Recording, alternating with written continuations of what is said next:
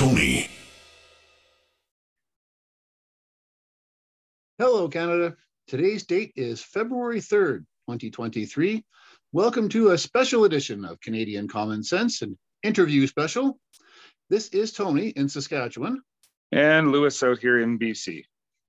All right, Lewis, I'm not going to ask you how you are because you published a rant this morning where we kind of figured that out. Now, Canada, if you have not listened to Lewis's rant from this morning yet, please hit pause on the show right now and go back and listen to Lewis's rant. It's only about 6 minutes, but that'll give you some context for our conversation today. So, all right, so the big news today, in case you haven't heard, Canada, is that Bill C-21, you may have heard that referenced on our show the occasional time, because Lewis every now and then will make sort of, very, slight reference to the firearms issue. I'm being facetious. About every show or two, Lewis has quite a lengthy rant about firearms. It's something he's quite passionate about. And thankfully, we actually managed to get a very special guest on today to talk about Bill C-21 and what happened today in Ottawa. He's with the Canadian Coalition for Firearms Rights, and it's Rod Giltaca. Rod, welcome to Canadian Common Sense. Thanks for having me on, guys. Well, so glad you could make it on such short notice. We definitely appreciate it. It's an important issue. So why don't we start off? Just tell us a little bit about yourself and who the Canadian Coalition for Firearms Rights is. Well, I'm Rod Giltaca. I'm the CEO and Executive Director of the CCFR, otherwise known as the Canadian Coalition for Firearm Rights. And the CCFR is, I guess, I don't like talking up my own organization, but I guess we are the de facto gun lobby in Canada. We're an extremely active and hardworking group, and we've made a habit of taking it to the Liberal government for the last 7 years that they've been in charge. We do a lot of public relations work.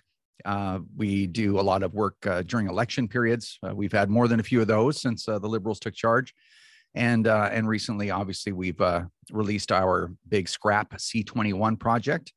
And I wouldn't dream of taking credit for this reversal this morning on the two important amendments, G4 and G46 to Bill C-21. But I'd like to think we contributed to it. So that's who we are and what we do, I guess. Excellent. So now these amendments, I actually want to go back to 2020, which is sort of when the Trudeau government decided that guns bad and we have to get rid of them. Now, the Nova Scotia shooting, of course, is what kicked it all off. And that sticks in my mind personally, because, well, A, my daughter's birthday just happened to be the day that rampage started. And then B, it led to the horrible order in council.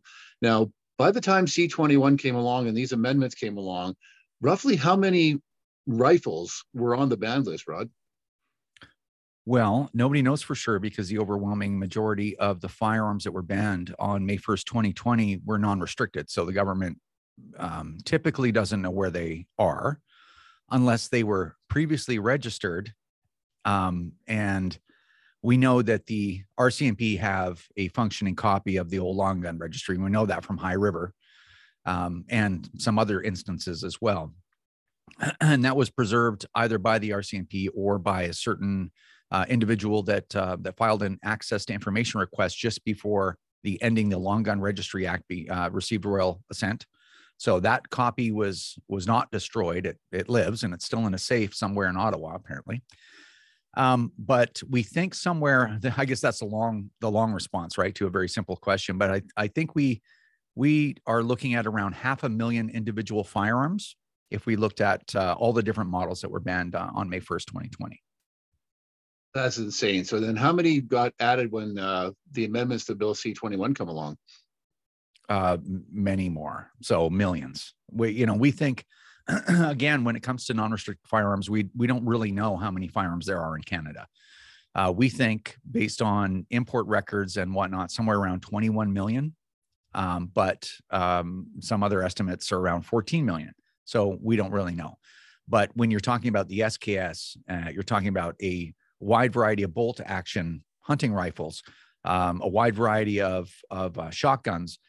The list goes on and on and on. All 50 cals, almost all semi-autos.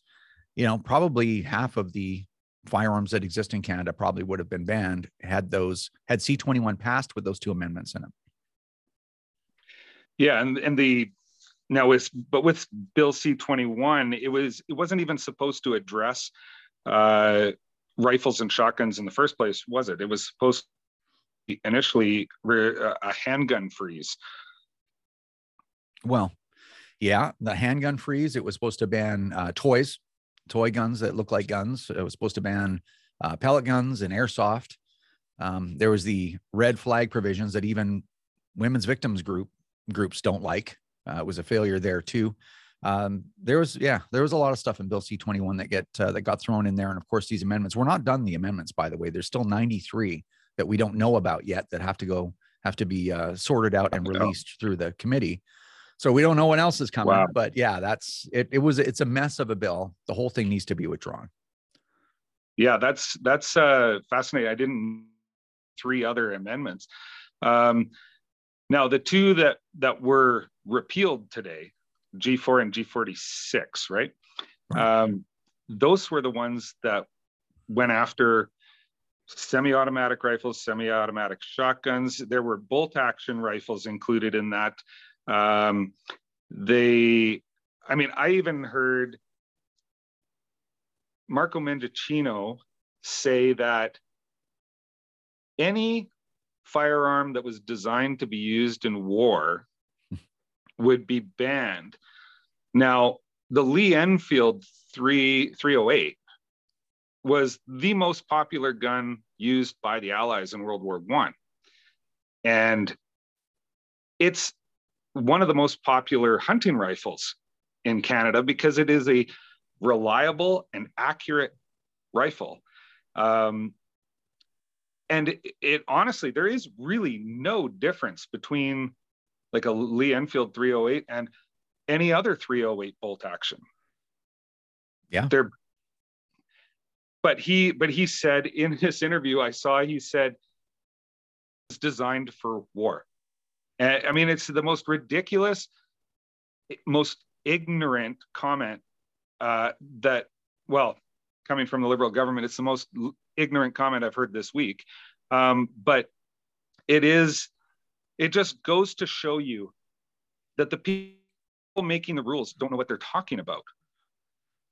Well, I wouldn't let them off that easy. Like even now, Mark Holland, who's the Liberal House leader, and Mendicino and Pam Damoff and Talib Nur Muhammad in Vancouver Granville, all these people are running around like, oh, we didn't know, we weren't sure. Oh, sorry if we offended anybody. Like, it's ridiculous. They know exactly what they're doing. Don't take that for a split second that they don't know. We're fighting the government in the biggest lawsuit in Canadian history on behalf of gun owners. And I'll tell you, they have 100 lawyers at Justice on Spark Street in Ottawa, right? They got 100 people sitting there, probably more. And so they know exactly the ramifications and effects of every single amendment, every single line of legislation. They're the ones that draft it. Like they know all this stuff. So it is frustrating doing this stuff for a living to look at how naive Canadians can be, that like, oh, they don't know what they're doing. It's like, oh yeah, and they know exactly what they're doing and they're gaslighting you. So I'm not a big fan of being super hyperbolic, but I've been alive a while, more than 50 years, on my way to 60. And I've never seen anything like it. It's Marco Mendicino gets up time after time and says, don't fall for gun lobby disinformation. We're only banning the AR-15 style rifles. Well, take a look at the 1908 Brazilian Mauser. Anyone can get online, type in 1908 Brazilian Mauser and find a picture of a bolt action rifle that was designed 113 years ago that was on that ban list on G40, the list that was G46. It's like, is that an AR-15? It's got a fixed internal magazine too, by the way. So it's, I don't like ever having them have the opportunity to get off like, oh, we weren't sure what this would do. Like they accused everyone else of lying while they flat out lied to Canadians to their face. So that's, for me, that's a difficult part of it to take. Not only are you a liar, but you're accusing everyone else of being a liar. It's quite diabolical. Yeah, very true. But I mean, and that whole AR-15 thing is one thing that has always bothered me from the beginnings, considering that there is never, I believe there's only one casualty in Canadian history from by someone who was using an AR-15, and that AR-15 was smuggled into Canada, was used in a drive-by shooting by a gang member, and that's the only incident in Canadian history of an AR-15 being used in such a manner. And yet that's public enemy number one. Well, yeah, because of the United States, right? Yeah. It's all about trying to connect the United States. See that, at the end of the day, this is an ideological war against people who are independent, people who are especially strong people, right? It's a war against strong people. And they're like, well, we don't think anyone should have guns but us. Now, how do we do that? Well, we have to scare urban voters into thinking, Rod Giltaca, or Lewis or Tony, they got guns, and that's the reason why there's firearm-related violence in Canada. And the only way for them to make anybody believe that is to connect licensed gun owners to firearm-related violence, or at least the idea of it. And one of the techniques they use is to just connect us to the United States, make people think that the CCFR is the NRA and we want no regulation, everybody gets machine guns and all it's completely absurd. So even though this is sort of their ideological goal, they're doing irreparable damage to our society, to our relationship with each other and the relationship that we have with the government in the process, all of it to push their own ideological ideas and to maintain power as long as possible. So I don't know, politics is a very cynical business. I get it, because it's a win at all costs game, right? If you don't win, you're out. Doesn't matter. So you can either do what it takes to win or don't play. Like, I get that, but man, have we fallen a long way. So yeah, the AR-15 is no different than any other centerfire semi-automatic rifle. It's no different. It's just the reason you see it in the United States, because I have to answer for this stuff all the time, right? But the only reason you see it down there is because it's a common rifle, like 11, 12 million of them down there. It's just common. If the CZ-858 was a common rifle down there, you'd see CZ-858 in these shootings. Nobody wants to know why these shootings are actually happening. Who cares about that? It's like, well, I'll use this to ban guns. So it's a very difficult conversation that way. Well, let's actually go down that rabbit hole, Rod, because the whole reason we had a long gun registry back in the 90s was because of École Polytechnique. And if I'm not mistaken, I believe that the shooter there was using a Ruger Mini 14, which by no means is something that the soldier is going to take into the battlefield in 2023. So it's, I think you're right that it's been ideological. And then there's a lot of firearms that, well, people like me as a sport shooter tend to use that would, I guess if I was going to plan a mass killing, I wouldn't be taking, for example, my SKS or my Bolt Action 22, but both of those are on the list. Yeah. Well, it's like the whole topic of multiple victim public shootings in Canada it's a very interesting topic. And I think to truly understand it requires a lot of effort. Right. So I'll give you one thing to think about. The very first school shooting in Canadian history was the Brampton school shooting in Brampton, Ontario. And the results were very similar to other multiple victim shootings at the time. And it was a student, 16-year-old, with a lever action. And I believe it was a shotgun and a 22. So, but no, there was no uproar about banning guns when that school shooting happened, right? Because it's like, well, these are just common guns that guns can be dangerous. They launch, every gun launches a projectile, and that projectile can be used to hurt a person. So at the end of the day, we acknowledge as an organization that there has to be some regulation around firearms. We just don't want to make it easy for people to just roll into a store and buy one. But at the same time, it has to be acknowledged that firearms are a very important aspect of Canadian culture and a feature of free and equitable societies, right? Slaves don't have guns. Citizens do, right? So it's very important in a free country that, yeah, there's a little bit of danger. Well, there's a little bit of danger in people being able to drive a car anywhere they want, as fast as they want. And I'll tell you, I am tired of all the analogies, right? You don't ban cars, do you? It's like, I'm tired of that, right? Just because I've heard it so many times. But the thing is, you can buy a car that does 220 kilometers an hour off the lot. Like even an economy car will do that, right? Nobody's suggesting that we need governors. Nobody's suggesting that all cars be banned, or we lower the speed limit to 30 kilometers an hour, which would eliminate highway deaths in the entire country by 100%. Nobody's there. We're saying you can buy what you want, as long as it's got signals and whatnot. You abide by the regulations. When you go out, when you color outside those lines, we come down on you, and people are allowed to own these things because we understand that it's important. So it's a very similar situation with guns. Yeah, actually, let's go down that path for a minute, Rod. Sure.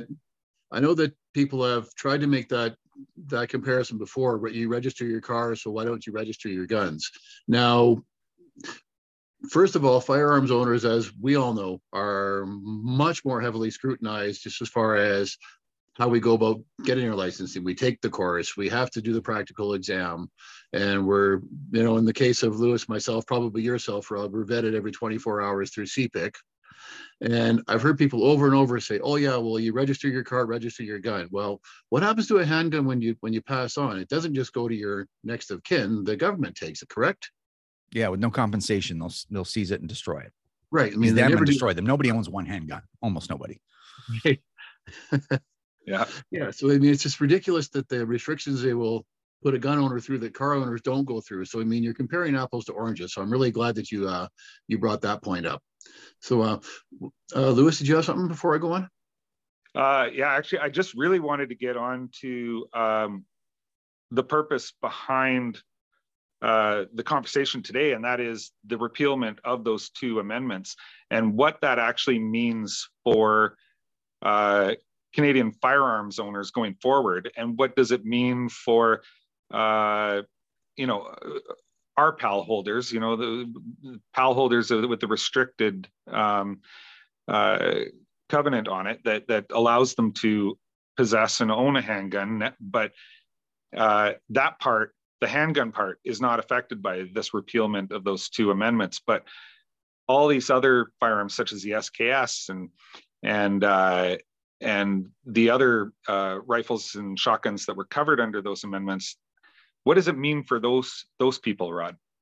Well, it means that your SKS is probably safe for a few weeks, because we don't know what other amendments they're going to be introducing, right? And no one can give us that information because it's illegal to divulge that information before it's introduced into the committee.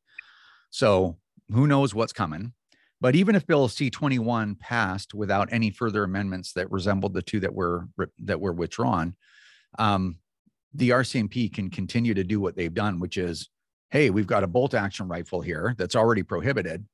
Well, the Remington 700 is clearly a variant of this bolt action rifle, right? As it's got a bolt, you got to put back and forth, and the spent casings ejected out the side.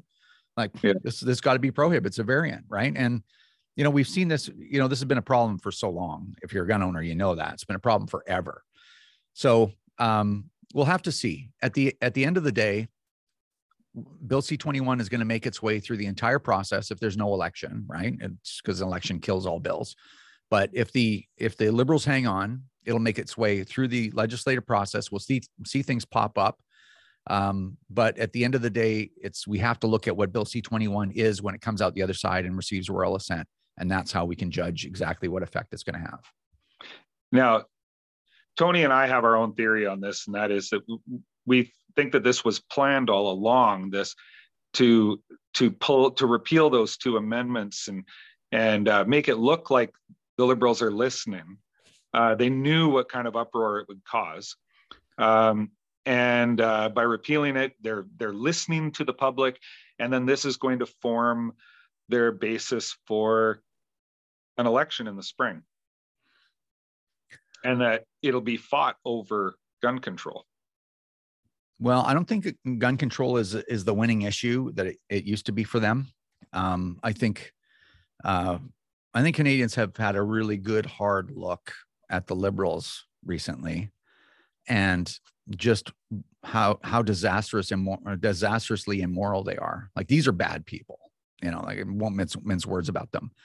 I haven't had to interact with these people. These are bad people, and I think most Canadians are waking up to that. So I think and I mean, I can only speculate about these things because I don't really know. I can't somehow crawl into the head of somebody that would believe the Liberals about anything. But I think it's important. I think we're reaping this very small victory because we forced a larger conversation about firearm ownership and its relationship or lack thereof with violent crime. I think that the more that we talk about this, the more the average Canadian says, well, I don't understand how Rod and his gun, why is Rod getting his stuff taken away? While the criminals just keep shooting everybody. And, it's not like everybody just gets guns in Canada. It's highly regulated. And I heard that they get a criminal record check every 24 hours. Liberals never told me that. They can only shoot a handgun at a range anyway and drive only to and from there and keep it in a safe at home. They didn't say anything about that. How does that affect criminals? Like even the people, the less intellectually fortunate among us are starting to get an education. And that doesn't come from us following that same pattern. Because when I first got guns, which wasn't that long ago, about 15 years ago, my understanding of what you do as a gun owner is you keep your mouth shut. You don't talk about guns. You don't let anybody know you have them. You just keep your head down and everything will be fine. And this is what led us to this point. We have a population that are completely susceptible to this BS from liberals and NDP and Bloc and the two Greens as well. Right. So anyway, I think really getting into this conversation, pushing it out into the national discussion has helped us. And like, we're going to continue to do that, which I think is going to be a benefit. And I think people just know more about it and it's not going to be as advantageous for them in the coming election. Yeah. Okay. And sorry, Tony, I just want to get one point in here was that you're absolutely right about the general public, because I mean, the general public, unless you actually have taken part in shooting sports or in hunting or firearms ownership of any kind, most people are pretty ignorant as to the realities of gun ownership in Canada. I mean, I've made a lot of statements on this show over the years regarding what is legal and what is illegal for a Canadian gun owner to do. Especially with around the use and ownership of a handgun in Canada. And a lot of people had no idea that stopping for gas on the way to the gun range is technically illegal if you have your handgun in the car.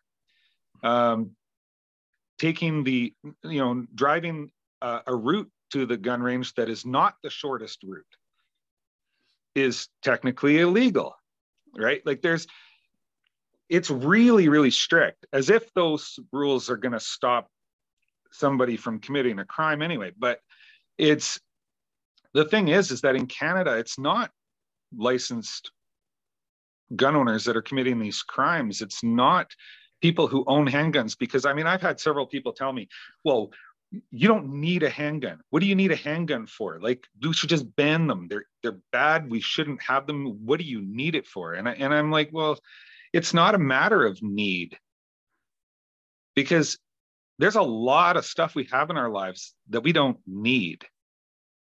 And this is a matter of being free and living in a country that has respect for me as a citizen. And under the Trudeau Liberals over the past 7+ years now, I feel like we're not respected at all. Like, not at all. I'm also a small business owner. So I've been feeling it from day one, because Trudeau said, back in the 2015 campaign, he said tax cheat. That we were tax cheats, that small businesses were just a way for wealthy people to hide their money.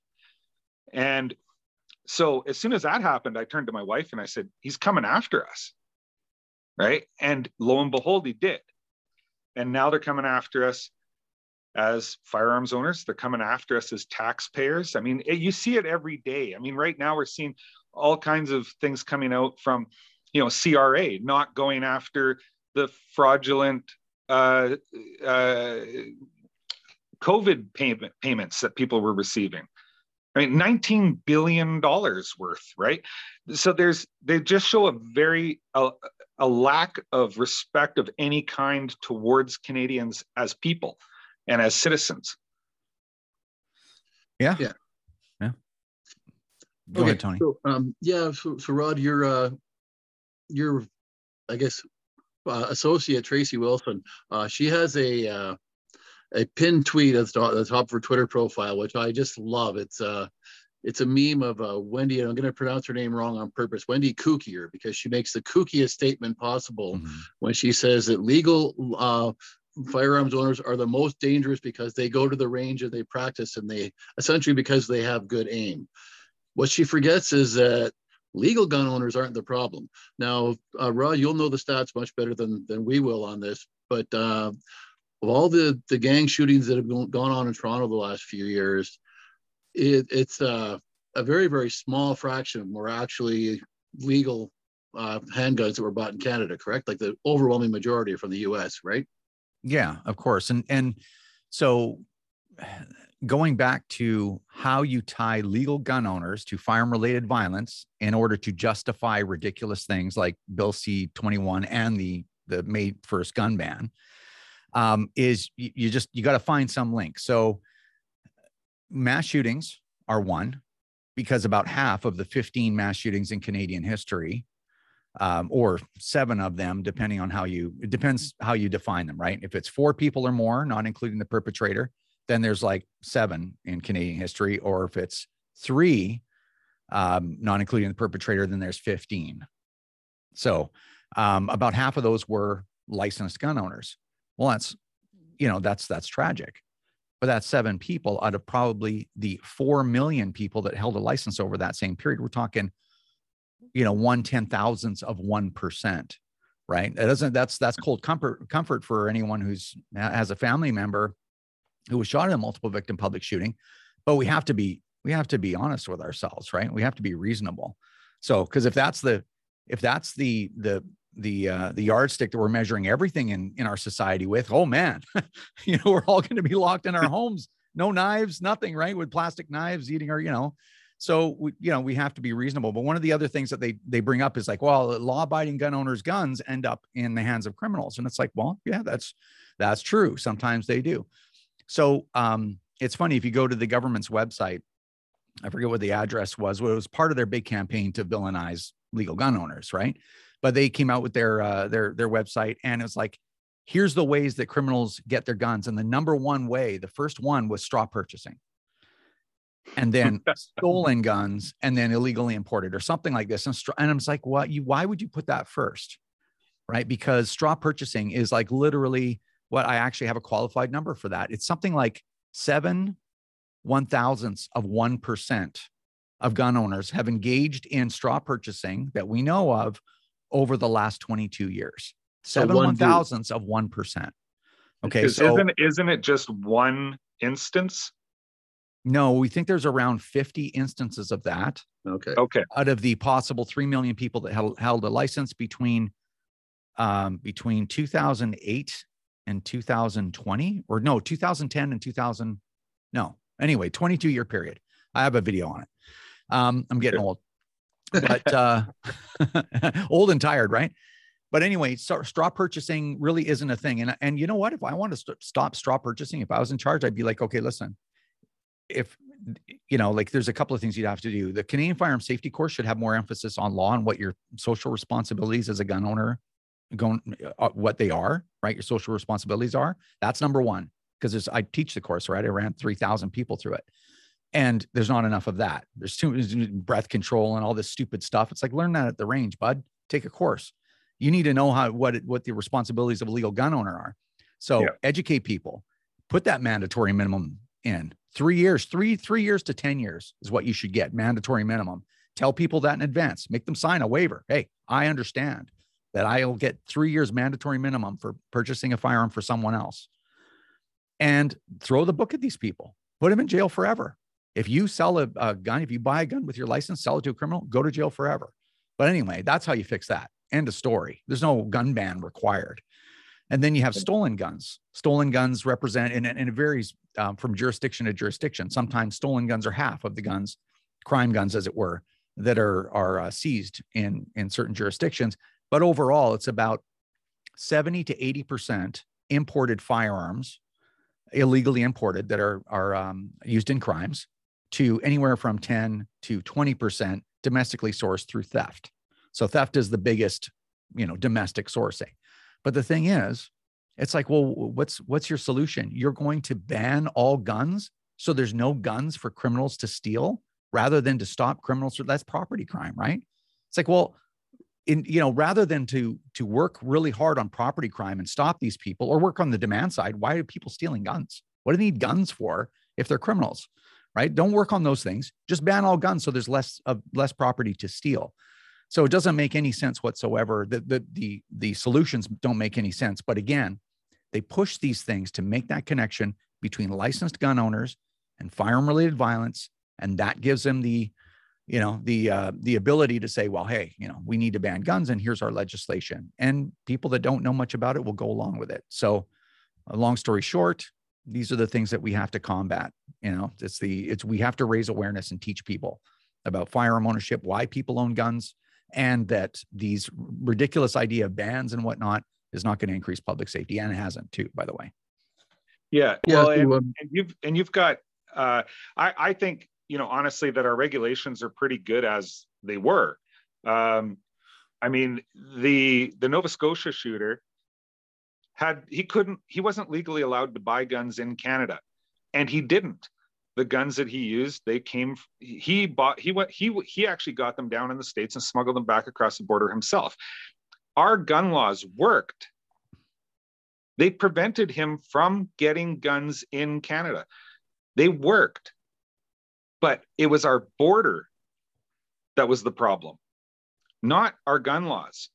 But they used that to go after those of us that are licensed firearms owners in this country.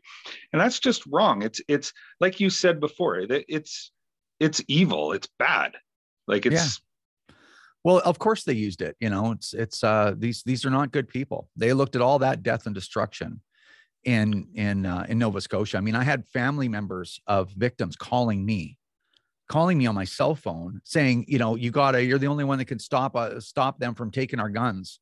This is not how this happened. It wasn't, you didn't have legal. I'm like, I'm a nobody. I can't stop anything. I mean, I was a participant that had standing in the commission, and I made my speeches and submitted my report and all the rest of that stuff. But, it was, he got all his firearms from across the border.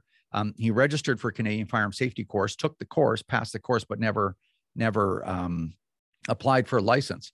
So for him, he's like, why would I pay $60 or $80, right, for both licenses and wait and get scrutinized? I'll just go across the border and get them. Like, it wasn't even, you know what I mean? It was like, oh, that's getting a license here is too much trouble. It's way easier for me to go smuggle guns.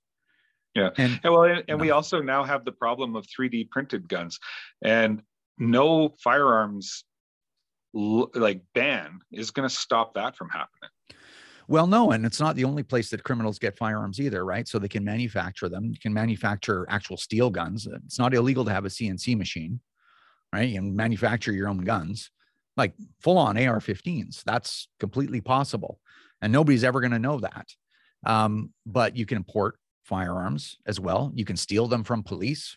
We saw a report there, a Freedom of Information request back a few years ago, where there's like 200 guns that police have lost that showed up, or that were reported lost. The military loses guns. I mean, if you want guns bad enough, you will find them. I mean, methamphetamine has been illegal in Canada for a long time, and it's not very hard to find that anywhere. Well, especially in Vancouver now. Yeah, well, no kidding, right? It's funny. Somebody sent me a meme. A buddy of mine sent me a meme just like literally 20 minutes or half an hour ago, and it had a picture of a plastic straw and a line of cocaine, and it said one of these is illegal in Vancouver, in British Columbia. Yeah, exactly. Yeah. So Rod, where do you and the CCFR go from now, from this point? Now, I mean, this is only like winning one round out of a 12-round fight. Where do you go from here? Well, Bill C-21 in its entirety needs to be withdrawn. So we will keep smashing the government in the face every opportunity we can. We will keep embarrassing them. We'll keep provoking that national conversation around firearm ownership.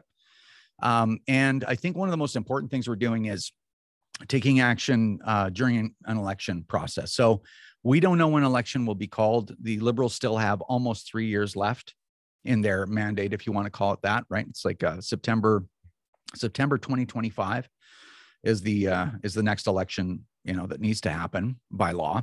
But if they were to call an election earlier than that, that would give us an opportunity to really take it to them in an election. So, for example, because at the end of the day, and I'll tell you why I'm saying this rather than run around circles, at the end of the day, the only way to solve our problem in our system is to get rid of the Liberal government or the NDP, right? We need to get these people out of power.